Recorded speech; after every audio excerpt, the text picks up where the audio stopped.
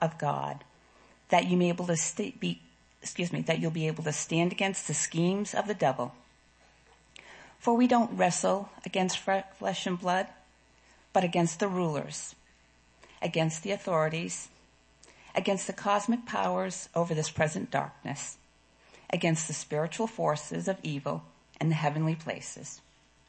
Therefore, take up the whole armor of God, that you may be able to withstand in the evil day, and having done all, to stand firm. Stand therefore, having fastened on the belt of truth, and having put on the breastplate of righteousness, and as shoes for your feet, having put on the readiness given by the gospel and peace. In all circumstances, take up the shield of faith, with which you can extinguish all the flaming darts of the evil one, and take the helmet of salvation and the sword of the Spirit, which is the word of God, praying at all times in the Spirit, with all prayer and supplication. To that end, keep alert with all perseverance, making supplication for all the saints.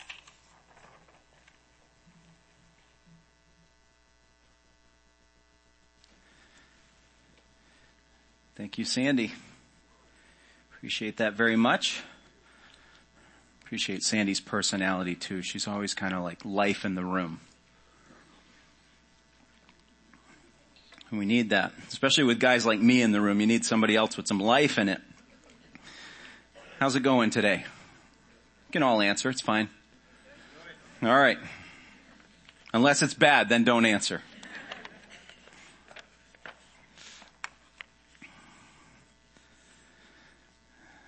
Well, I guess probably 2,700 years ago, it was over 2,500 years ago, in the history of Israel, there was a prophet named Elisha, and he carried the mantle, if you will, from another great prophet called Elijah. He was his apprentice, and Elijah was his mentor, and Elijah had, of course, seen the Lord do some incredible things. And so, not skipping a beat, Elisha, the prophet that would follow in his footsteps, had seen the Lord work in incredible, profound, and miraculous ways.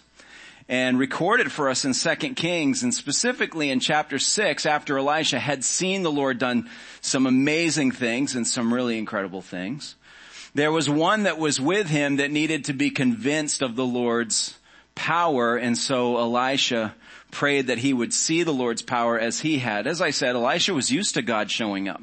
He was used to God doing his thing, as we would say today. And at one point, again, in the history of Israel, Syria was moving in on Israel, was looking to attack, and the king of Syria was mapping out and staging his attack and saying, okay, we're going to set up an encampment over here, and we're going to come around this way. And it seemed like with every attempt, Israel was a step ahead. Well, Elisha, as I said, had seen the hand of God move, and his fame was made known. And so when the king of Syria was frustrated, saying, how in the world is it that Israel knows everything we're about to do? His men said to him, it's because they have the prophet Elisha. He is somehow kind of like downloading the information you're giving in these strategy sessions, and he's sharing it with his people. He's leaking it out to them. Elisha wasn't in those strategy sessions, but again, voice of the Lord speaking to him, saying, tell the people this. This is where your enemy is advancing. So with every move, they were ahead of it. The king of Syria has had enough. He said, okay, we're gonna get rid of this prophet. We're gonna encircle him and take him out. Now, ironically, Elisha had known every move this king was gonna make, but somehow, coincidentally, he didn't know the move to come and capture him. He did. I'm just saying this sarcastically. So the people of the army of Syria come to encamp around him and surround him and his servant, his apprentice, who is saying to Elisha, saying, okay, well, we had a good run. It's over now. What do we do now? There's no way out of this. Elisha just prays a simple prayer and says, Lord, show him what I see. Show him that those that are for us are more than those who are against us. And if you know the story of 2 Kings 6, immediately this apprentice's eyes were opened, and he could see that the forces of the Lord's army, the heavenly angels themselves, were in far greater number than those that were from Syria to come to take Elisha captive. The Lord, and so Elisha has a simple follow-up prayer and says, Lord, strike them with blindness. Now they're all going, where are we? What do we do? He says, it's this way. Follow the sound of my voice. And he leads them into captivity, into Israel's hands. And then he says to the Israelites, he says, rather than slaughtering them or taking them captive, let's show them mercy. Let's respond to show them grace. They've seen the hand and the power of the Lord move, so let's call it a day. God has had his day. He's had his moment. He's shown his strength, and that's what happens. But I want to take us back to that tiny little moment that happens. Why would this captivity happen? For so many reasons, probably, but certainly for the reason that this young apprentice or servant of Elisha's would have his eyes open to see that there is a world that he has never encountered. There is a realm in which he's never really acknowledged or walked in wittingly. This was old hat to Elisha. He knew the forces of the Lord. He knew the Lord's mighty hand and strength. My contention for us this morning in going through this portion of the scriptures is in most circumstances, we are that servant of Elisha. We are the ones who constantly need our eyes open to all that the Lord can and does do, myself included. And so I'm praying that the words of Paul that we just heard read to us are the kind of words that challenge us to have our eyes open to the world in which we really operate in. There are two worlds. There are the seen and the unseen worlds. And the outcomes of our lives, whether they are good or indifferent or bad or any of those kinds of things, the outcomes of our lives are determined by which of these two worlds we choose to operate in. If you choose to only live for the world that you can see and touch and smell and have all your senses engaged in, then that is a temporary existence. One that will end apart and away from the Lord himself. The one that is unseen is a completely different world to us. It's not familiar to us, and so we have a temptation to kind of ignore that one exists. I don't really want to think about that. It's spooky, or it's hard to get my head around, or I don't really want to see or experience anything that's outside of my norm. It's a temptation for us to only live in the seen. The things that are familiar to me, even if I'm not excited about them, even if they hurt me, even if they're pain in my life, at least it's something I know and I'm used to. You ask me to go into territory of things that I don't understand, things I've never tried before, I'm hesitant. I like the world that I know. I like the one that has proven itself to me over and over again. I also, in my flesh, like the world that I can feel, the one that gives me immediate feedback as to how it's treating me. Whether or not I'm getting out of this life the things that I want, or whether or not it's kicking me in the teeth, at least I know there's no mystery to it. I feel it immediately. And then there's something about the desire of wanting to control the circumstances of my life and comprehend what's happening, that I like the finiteness of life as well. I know when birth starts and I know what death looks like because I'm able to watch them on both ends of that spectrum. And so there's something about that even though I can't wrap it all up, I can comprehend portions of it. So there's a part of me that is just tempted to live in that which I can see, that which I can touch, and be satisfied with that. The problem that we all have, though, is that there's this lurking reality of the unseen that shows up every so often. It trips us up. It presents a mystery, or it presents a thing that we kind of go, I don't really understand everything, do I? I don't see it all. As we've been studying Ephesians together, as you've heard, we've found ourselves here in chapter 6, which Ephesians is a New Testament letter. It's going to be towards the end of your Bible. If you brought a Bible, and you can see how few pages I have towards the back, you'll be looking for all the S-I-A-N or S-I-O-N kind of words as you're getting there. And Ephesians is this tiny little book of 6 chapters that the Apostle Paul had written to a specific people, the church that was coming alive and was growing specifically in Ephesus, but also in the region, as other churches, no doubt, would get a hold of this letter. And the interesting thing about Ephesians, or the church in Ephesus, is that it's spoken of in the Revelation letter as well, John's revelation of all the things that would happen in the future, and it's not spoken of glowingly. Paul is giving them a warning in this moment. Pay attention to these things. Step up to the plate in these ways and in this area, only for us to know that it didn't last for them. They took their eyes off the ball. The way that we've looked at this letter has been broken so far, it's been broken up so far into two sections. We've heard all about our resources in Christ. Paul went through those first 3 chapters of saying, you have this in Jesus, and because of his death, burial, and resurrection, his conquering sin and beating death, you have all of these things. So we section that as the wealth of our resources. And then he gets practical for us from chapters 4, 5, and 6. And he says that this is how you actually walk in those ways. This is how you conduct yourself. You live this faith out in these ways. So far, the letter has been favorable, convicting at times. We see where we fall short in certain ways, but for the most part, we can listen to these things. The first 3 chapters, tons of good stuff that we have. And we're like, I need to remind myself of that more. Then the next 3 chapters are like, oh, that's a little bit, I gotta get better at that. And I gotta improve in this area. And then all of a sudden, this partially into chapter 6, he starts laying out these very heavy, dark, and freaky, scary terms. He starts saying that we have a war that we are engaged in, that there is a battle to be won, that we have enemies all around us, that there are spiritual forces of wickedness everywhere. It's like, Paul, what's the deal with the downer here?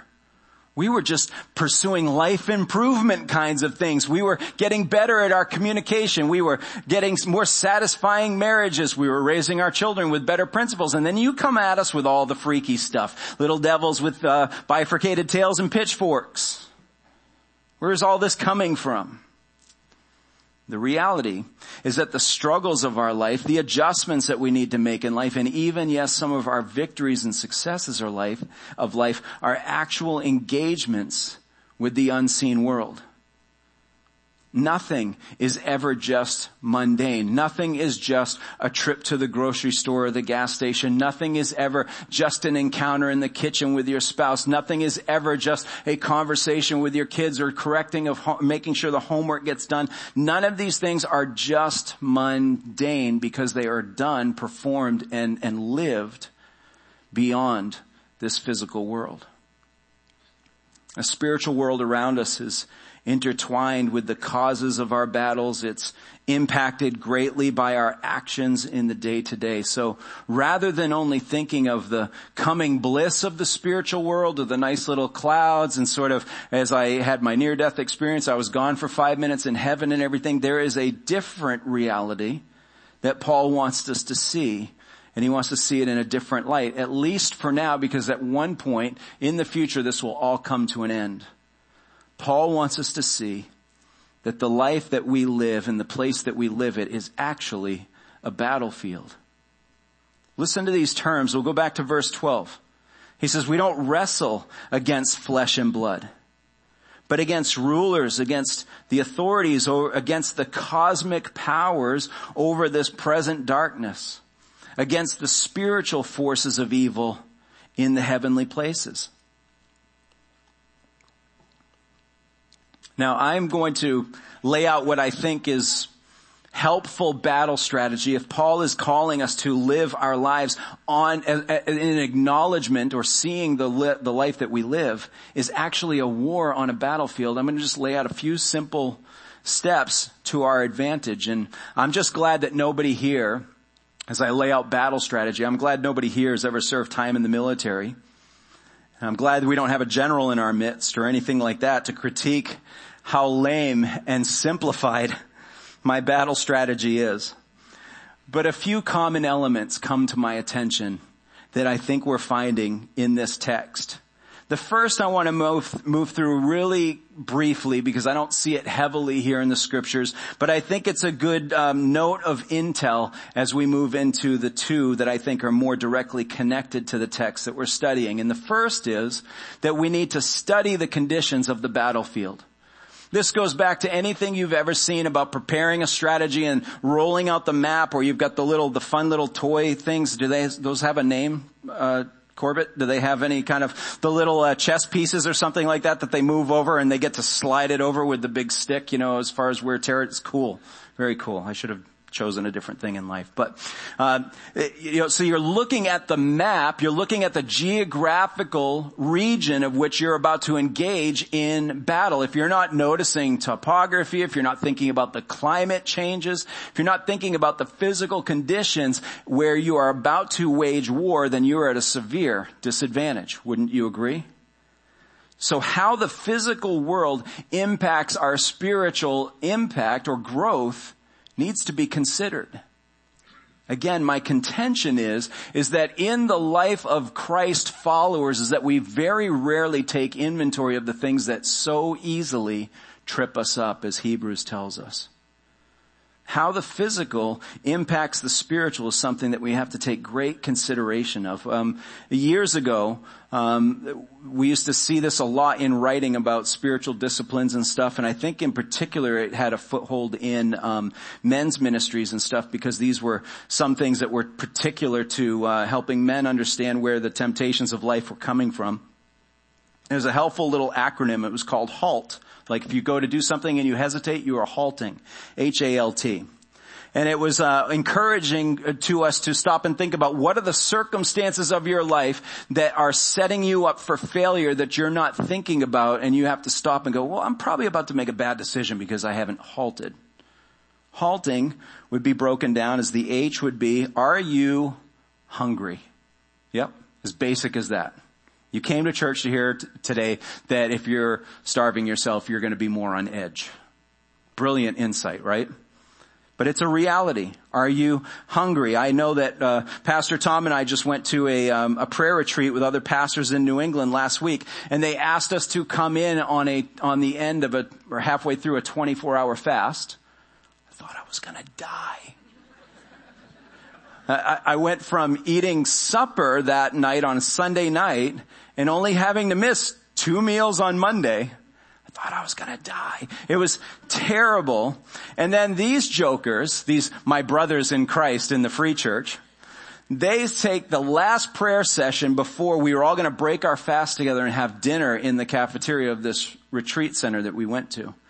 And they put the last prayer session, the last hour of prayer, in the cafeteria while the food's being prepared. I'm looking at my chef over there going, how cruel is that, right? The most beautiful heavenly scents you could ever imagine just wafting through the air. And you're like, Lord, and give us the strength to not kill the person who made us pray in this room at 4:00 in the afternoon. Hunger is a real thing, right? It's how we're designed and what we need, and it's so enjoyable. And so when we don't have that, we also morph into what we call hangriness, right? Are we angry? That's the A in HALT. Also, are we isolated? Are we lonely? Are we vulnerable because we're not teamed up with somebody to watch our backs or to support us or to support somebody else? Or are we simply just tired? Are we exhausted? So Jesus he steps into these physical struggles to accomplish spiritual results. Jesus, in coming in to serve his Father's mission, unfolded the map and moved the pieces and said, these are the challenges of the physical landscape in which I'm walking in. He fasted. He prayed to past the point of exhaustion. His own disciples couldn't keep up with it. And he handled the responses of the world that rejected him and beat on him and spit on him and mocked him and eventually crucified him. He faced all of those things because he took in the physical conditions, and what he was accomplishing in the spiritual world went through the physical world for us. Spiritual forces of evil, though, they know the physical terrain very, very well. What Paul is bringing to our attention of all the movements of the enemy, they've been studying the map for a lot longer than you and I have. They have a lot of intel that you and I don't have. We have the eyeballs in our head that get us into trouble. We have the ears on the side of our head that take in more than we should. We have mouths that spew out things that we sometimes should wish that we could get back. And the spiritual forces of evil know that when they unfold the map, they know these are all the physical things that trip up God's people too. that they have the same eyes as everybody else. They have the same ears. They have the same mouth, and therefore can fall into the same snares. So they ponder, how do we use this to our advantage? So again, as we study the conditions of the battlefield, we have to take in the physical conditions, but also the cultural conditions. And we won't spend much time on this, but I think this is illustrated for us with our recent engagements in the Middle East, where we had to engage in an enemy that was living and moving amongst civilians, people of that region. And for our soldiers to not even know, where do they stand on, are they for us? Are they against us? Are we blowing up their homes, or are we trying to work around them? All these kinds of considerations that our forces needed to think about. What are the beliefs of the people in which we're operating in? What are their fears? What are their needs? What are their desires? How does their history inform what we're stepping into? All of those considerations needed to be made from a cultural perspective. It's the same thing for us, especially as we talk about advancing, if you will, or moving into the spiritual climate of the outreach that God is calling us to in our city. What are the conditions, culturally speaking, that are going on in the lives of the people around us? To not stop and take inventory puts us at a severe disadvantage. Authorities and rulers of darkness are seeking to shape culture towards a collective resistance of truth and light. So the first and perhaps the quickest part of all this is to study the conditions of the battlefield, to measure the map, to understand what we're getting into. Secondly, it's important for us to anticipate the actions of the enemy. Now, we have so much spelled out for us as to who Satan really is, and yes, he is a real person. But his nature has been put on display for us, and we need to know what his nature is in order for us to anticipate what his actions are going to be. Where is his attack going to come from? And the first thing I think we need to think about when it comes to the nature of Satan is just acknowledge that he is powerful. Think of the terms that Paul's using here. He's saying rulers, authorities. He says cosmic powers. These are all the forces that move in support of his leadership. They all answer to him. It takes one of tremendous power to orchestrate that and to advance all of that to the degree of success that he's had for all of these millennia. You don't even need to look any further than what he was allowed to do to Job when God said, okay, I'll let you inflict Job a little bit. I'll let you put your hand on his circumstances in his life. You just can't knock him out, but you can do anything else you want to. And what is Satan capable of doing? In moments, he can just devastate somebody's entire life. As one example. I don't know if you've ever been caught off guard by some show of force. I think that sometimes that realization happens if I'm ever near the ocean or on the ocean and you kind of like, oh, this is a nice day, and you're kind of feeling the waves and it's fun. All it takes is for one little thing to start going wrong, and all of a sudden the immense force in which you're engaging in starts to show itself up like, okay, I'm bigger than you. I'm stronger than you. You have no recourse against anything that I want to do to you. We've encountered this with weather systems, and you think about not only when we get a storm report that kind of minimizes something and it comes in much stronger, or there's a lot of cleanup or fallout to deal with, but you think about the folks that live in the middle of the country and have tornado alleys and all these other things. That there's an appreciation for, I know I can see something at a distance and I'm not sure what it's really going to do, but once it's front and center and it's right there in my face, I start to have a tremendous respect for its force and for its power. Underestimating the strength or the power of Satan will render the Christian weak in battle. It'll be like that first punch that throws you off guard and you say, I had no idea he could bring this to the fight. That's why we don't see biblical language for you and me going and casting out Satan. And you say, well, no, there's plenty of stuff in the Bible about casting out demons and all that kind of, yeah, but we're not told, go toe to toe with him. You'll win. Go ahead. That's not what the language of the scripture says. James sharpens it for us in chapter 4. He says, submit yourselves therefore to God. You have a shield, go hide behind him. Resist the devil and he will flee from you. The language of the Ephesians 6 passage that we're studying together is stand still, stand strong, lean into it. But you don't go out trying to pick a fight. You don't think you can go toe to toe with him, thinking that the outcome will be favorable to you. No, the devil is not all powerful. That's the omnipotence that's assigned to the Lord himself. But he's more powerful than you and I in and of ourselves. So he's powerful. He's wicked. Paul says that he's evil, which means there is no restrictions. There's no strategies off limits. He doesn't have that little check in that we have about, I don't know if I want to push it that far.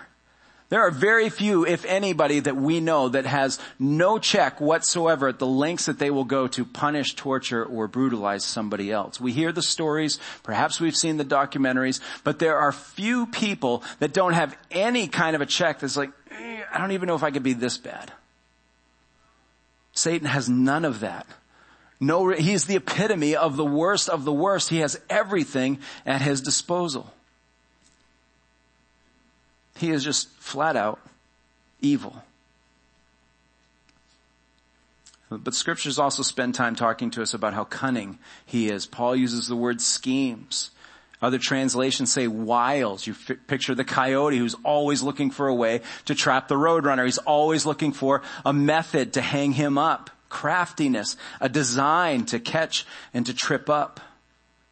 All of this packaged in what the scripture calls the chief of the angels, or the anointed cherub. Picture a little cherub, little adorable little baby with the wings. I don't know what they really look like, but our image of a cherub is nothing intimidating or threatening. Scripture even calls him the star of the morning. Imagine the complexity of one whose outward appearance and sophistication is attractive and draws us in, only to be guilty of and capable of, and actually the epitome of the most ruthless evil any of us would ever know. So Paul told us in 2 Corinthians that we shouldn't be outwitted by Satan because we're not ignorant of his designs. We need a heads up. We need to see him coming as he is. Later on in 2 Corinthians, he tells us that Satan disguises himself as an angel of light. So underestimating the beauty of Satan renders the Christian dazed in battle. That's a look very briefly at the nature of our enemy as we study him. Let me talk a little bit more as we move on about some of the tactics that he engages in. Now I'm going to list out a few things here. They're all going to conveniently start with the letter D, so enjoy this. But we'd see, if we went back and looked specifically at the interaction with the devil and Adam and Eve in the garden and all of his success at steering them away from the provisions and the promise of God, and then leading these two perfect people created in perfection to trade all of that in for some momentary high, you're going to see all of these little D words playing out as you go back and study that interaction.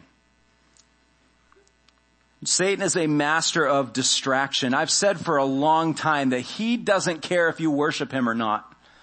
I grew up in the 80s and I was a Christian in the 80s, and in church in the 80s, everything was about all the movements of Satanism and all the freaky stuff of backward masking. Anybody remember backward masking fears and stuff like that? So if you want to, you listen to Stairway to Heaven and it has some messages in there about Satan and everything, and we were all dazzled and sort of like, ooh, it's so freaky, and it's okay to point some of those things out. But again, that's part of the distraction. At the same time, I'm a little bit of a broken record on this because I'm bitter. But at the same time that we are all railing against Ozzy Osbourne's The Prince of Darkness, which he kind of thinks he is, so don't think I'm trying to promote Ozzy Osbourne. But I remember in the 80s, he was the epitome of evil. He was doing all kinds of grotesque things at concerts and the music he was writing and all this kind of stuff. At the same time that we were all fixated on the evil of Ozzy Osbourne and other people that wore the heavy makeup and had the pentagrams in their music, Whitney Houston was coming out with the biggest hit one of any of us have ever heard, which is, the greatest love of all is to love who? Yourself and no one else. Satan's like, I'm going to use that message to wreak havoc on a culture while everyone's worried about pentagrams and candles and the missing cats, which I think they're onto something, by the way, with the missing cats. But I digress. Sorry, cat lovers. Satan very commonly uses the tactic of distraction, both at that macro level all across culture, but also in our lives. I mean, I feel like this week has been nothing but a distraction for me as I've thought about this. I've been nervous about coming into this text because it spells out so much of the whole point of the letter of Ephesians. And I'm like, Lord, I just want to treat the text well and make sure your people grasp it. And all week long I've been staring into a fog, it seems like. What are you trying to say here, Lord? What's this text really mean? And what is it? I'm talking about battle. I've never been in battle before and all these kinds of things. And so how is this all coming together? And then all kinds of distractions happen throughout the week. Stupid slip on the ice. And because I'm a geezer, my bones don't bounce back and they just crack. So that's what happened. Pastor Tom said I should say that publicly or else I'll have 80 questions. What happened to your hand? And that was towards the end of the week, but all sorts of things throughout the week, just distraction after distraction after distraction. I'm not saying that Satan's in my ear going, think about other things. I got my own self to worry about that gets in the way. We have these enemies, right? The world, the flesh, and the devil. But he's the master of distraction.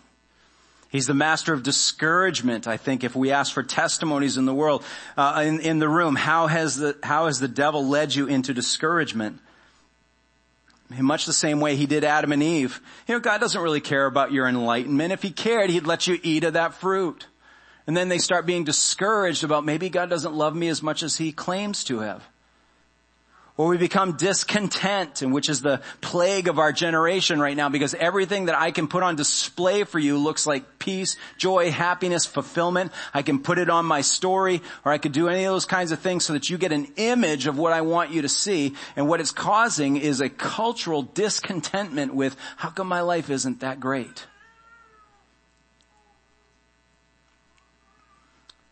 In places where we should be building unity, he builds divide.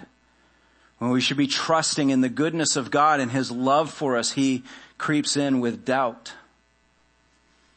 He deceives. There isn't anything in him that is truthful. Everything that he says, even if it happens to contain truth, which all good lies do, is all for the purpose of deceiving you, of steering you astray. Hey, that relationship, that's really the one you've been waiting for.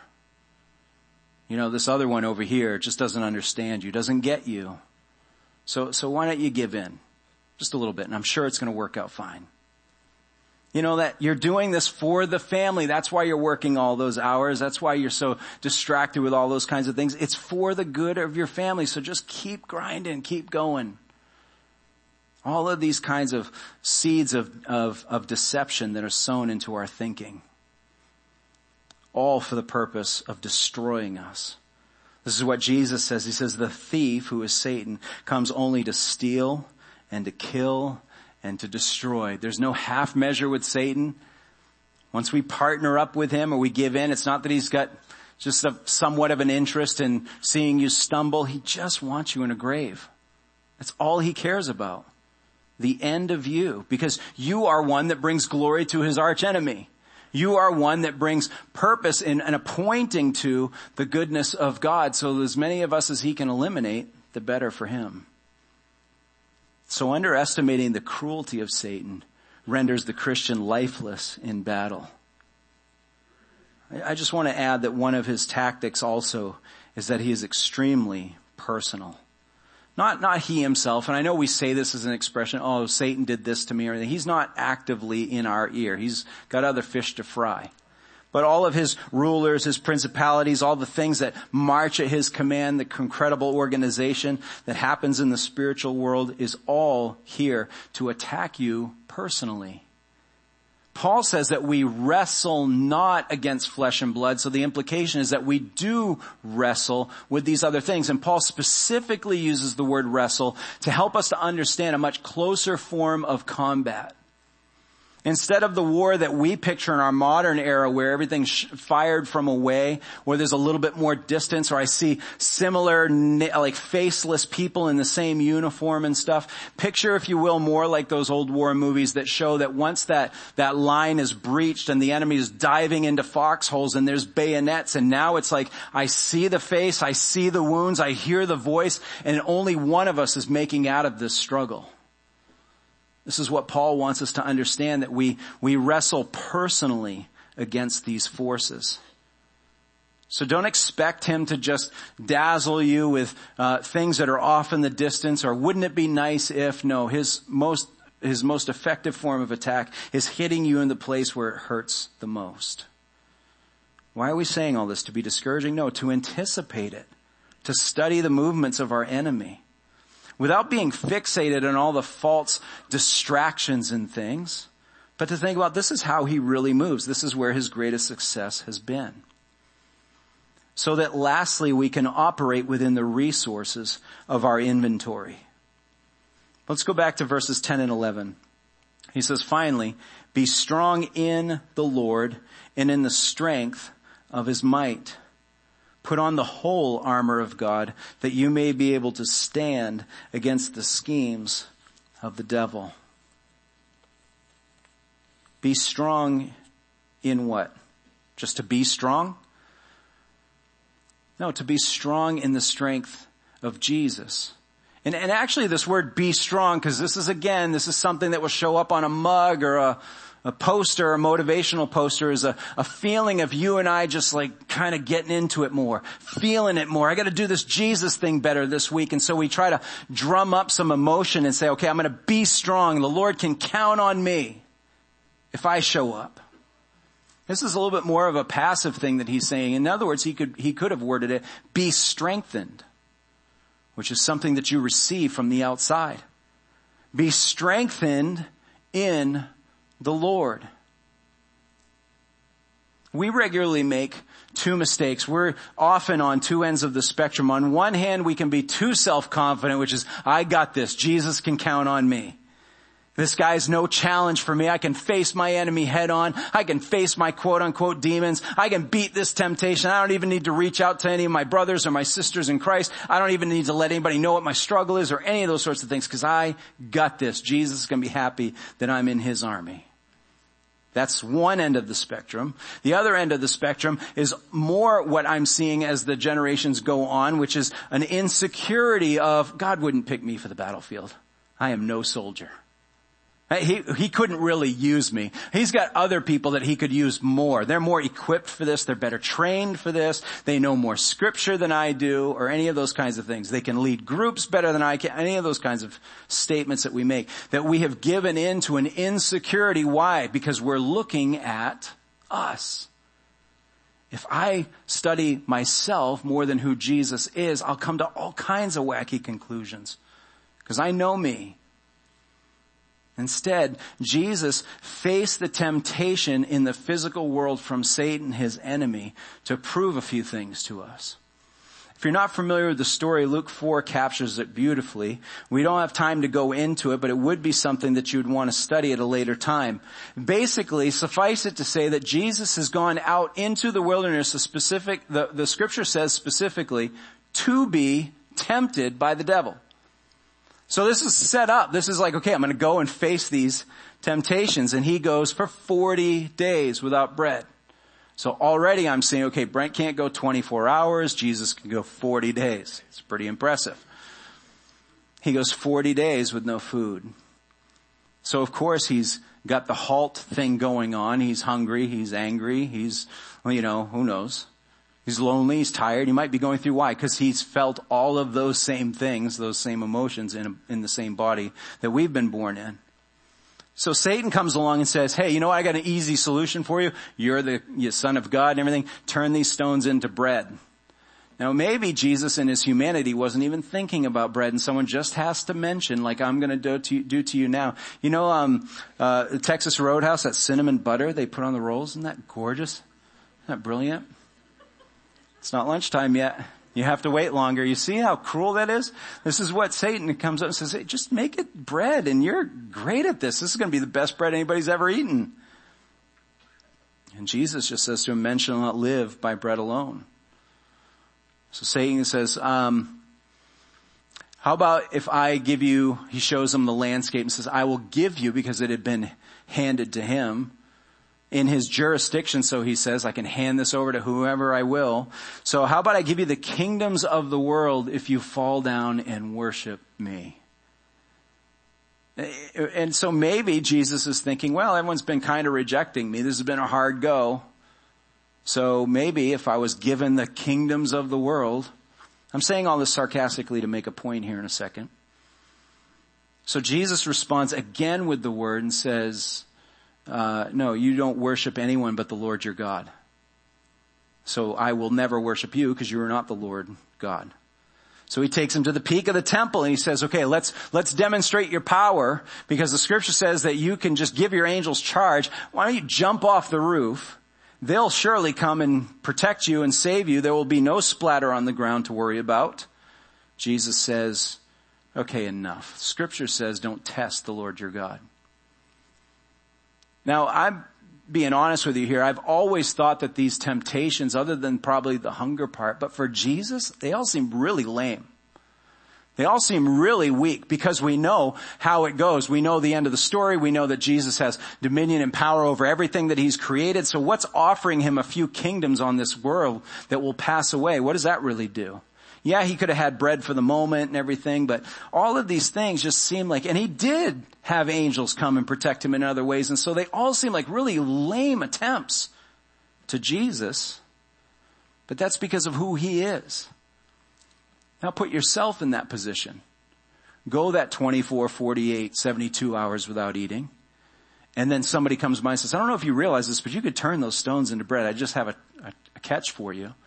Or we're feeling lonely or isolated or rejected, and somebody comes along and says, I could give you all the power and the influence and the satisfaction of earthly kingdoms because I have that kind of power. Or you want to see something really cool? Why don't you go and do something and we'll see the powers of heaven come and whisk you away and protect you. There's a part of that, because I'm a fragile human being who does not have all the faith that the Lord has supplied to me to be able to believe that he has something better for me. There's a part of that was awfully tempting. If I thought that any of those things could actually happen, I might engage in them. I mean, I certainly do for lesser reasons, for lesser payoffs. These temptations seem silly when thrown at Jesus, but if they were thrown at us, and they are on a daily basis, they would be catastrophic. Instead, God had a plan. He tells us about it in Colossians 2. He says he disarmed the rulers and authorities and put them to open shame by triumphing over them in him, in Jesus. I like the fact that these temptations seem really lame to Jesus. And I understand why they seem monumental to me. So when Paul says be in Jesus, it means I am not in Brent, because in Brent I fall. In Brent, all of those temptations look interesting, compelling, satisfying to me. But in Jesus, they're nothing. They pale in comparison to everything that he is and everything that he owns. So Paul says, be strong in the Lord, not in yourself. In other words, we don't fight for victory. He's not counting on us to win the war. We fight from victory because he's already done it. That's his strength on display. And we won't get into the specifics today, but to set up our time going forward, the second aspect of taking an inventory of our resources is to see his armor. And Paul started off this section in verse 10. He says, finally. He wasn't just introducing like this is a wrap up to the letter, or finally I'm coming to a conclusion. That word has also been looked at as something that could say like henceforth or going forward. So everything that he's going to say is going forward, step into the armor. Going forward, don't try to defeat the enemy on your own. Going forward, recognize the war that you're really in. So what is he telling us? He says, put on the whole armor of God. This image here is us sliding into this armor. All of it. Somebody who is dependent on the Lord, somebody who's been out there and felt the effects of the war and engaged in the battle and says, I just don't think I can beat my enemy. I don't think I can survive this. Then says, when somebody says, but you have armor, we respond with, give me every piece of it. I don't want any weakness. I don't want any openings. I don't want anything that could be penetrated by ammunition. So give it all to me. And this is what Paul is saying, put on the whole armor of God. But there's also a permanence in his language. Again, Christian life is, if I'm feeling dialed into Jesus, I'm praying hard, I'm going to wear the armor this week. But next week I'm going to have a bad week, and so I guess I didn't put the armor on. You see how we can get into that kind of mind game and we can think that it's an optional kind of thing? But Paul's saying it's a permanence. Slide into the armor of God and stay there. These are resources that have been given to every child in Christ. Every soldier in the battle has been given permanent armor. So it's an acknowledgement, it's a recognizing, it's a continuation of the praise in which he started this letter, saying, do you understand what you're walking around in? You think sometimes it's uncomfortable and it's clanky and all this kind of stuff, but it's protecting you from this enemy who has been defeated by me. So those are the individual pieces that we'll look at in praise and celebration in the weeks coming ahead. We've been talking this morning about the unseen world. I don't know if you've heard the stories before, but there's been many stories about missionaries coming back from foreign fields saying that we were under attack or almost under siege, and then the people turned away and ran away, and then they later admitted, we are going to attack you, but you looked like you had hired more security, and what's the deal with their swords on fire and all these things, and hear these kind of stories about angelic presences protecting these missionaries. We heard about the story with Elisha and his apprentice. Lord, open his eyes that he can see things that he doesn't see. But victory in the seen realm is won through battle in the unseen realm.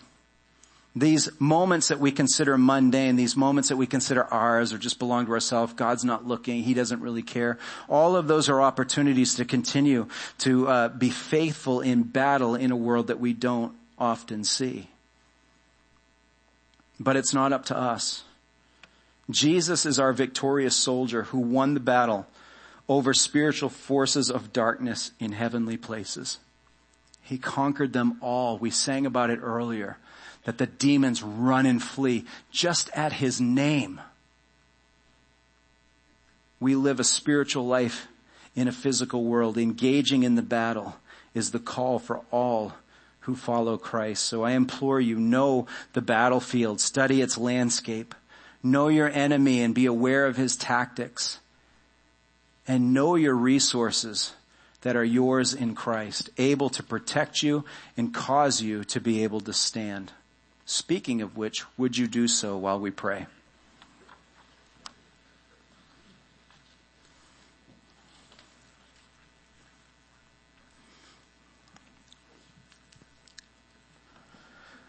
Lord God, the privilege is ours to be enlisted in the fight. And Lord, we have a hard time separating what's our responsibility and your strength. And so Lord, part of that journey is a growth in humility. For us to not have all the answers, to not have it all figured out, but to be utterly dependent on our great God and Savior, the one who is capable and who has conquered our enemy. So Lord, for reasons we don't understand, there will be many days that we'll continue to live in this existence of battles and skirmishes and hand-to-hand combats and wounds. And Lord, I don't know all the purposes that you have for that, but Lord, I trust you. And I know every time that we've walked in your armor that you've protected us and you continue to protect us. So Lord, while we sometimes wrestle with needing a purpose, needing an explanation, would you instead distract us or keep us preoccupied with just our faithfulness to you? To surrender to the call and to be faithful on the field. Lord, to engage in this battle, not just for our own souls, but for those that need to come to you. The souls of those who are being dismantled and discarded by the enemy. So Lord, in so many different ways, our town, our families are being attacked and ravished, Lord, by the wolf. And so, Lord, I just pray, God, that you would help us to stand firm and to shine a light, point all men and women and children to you. It's in Jesus' name we pray. Amen.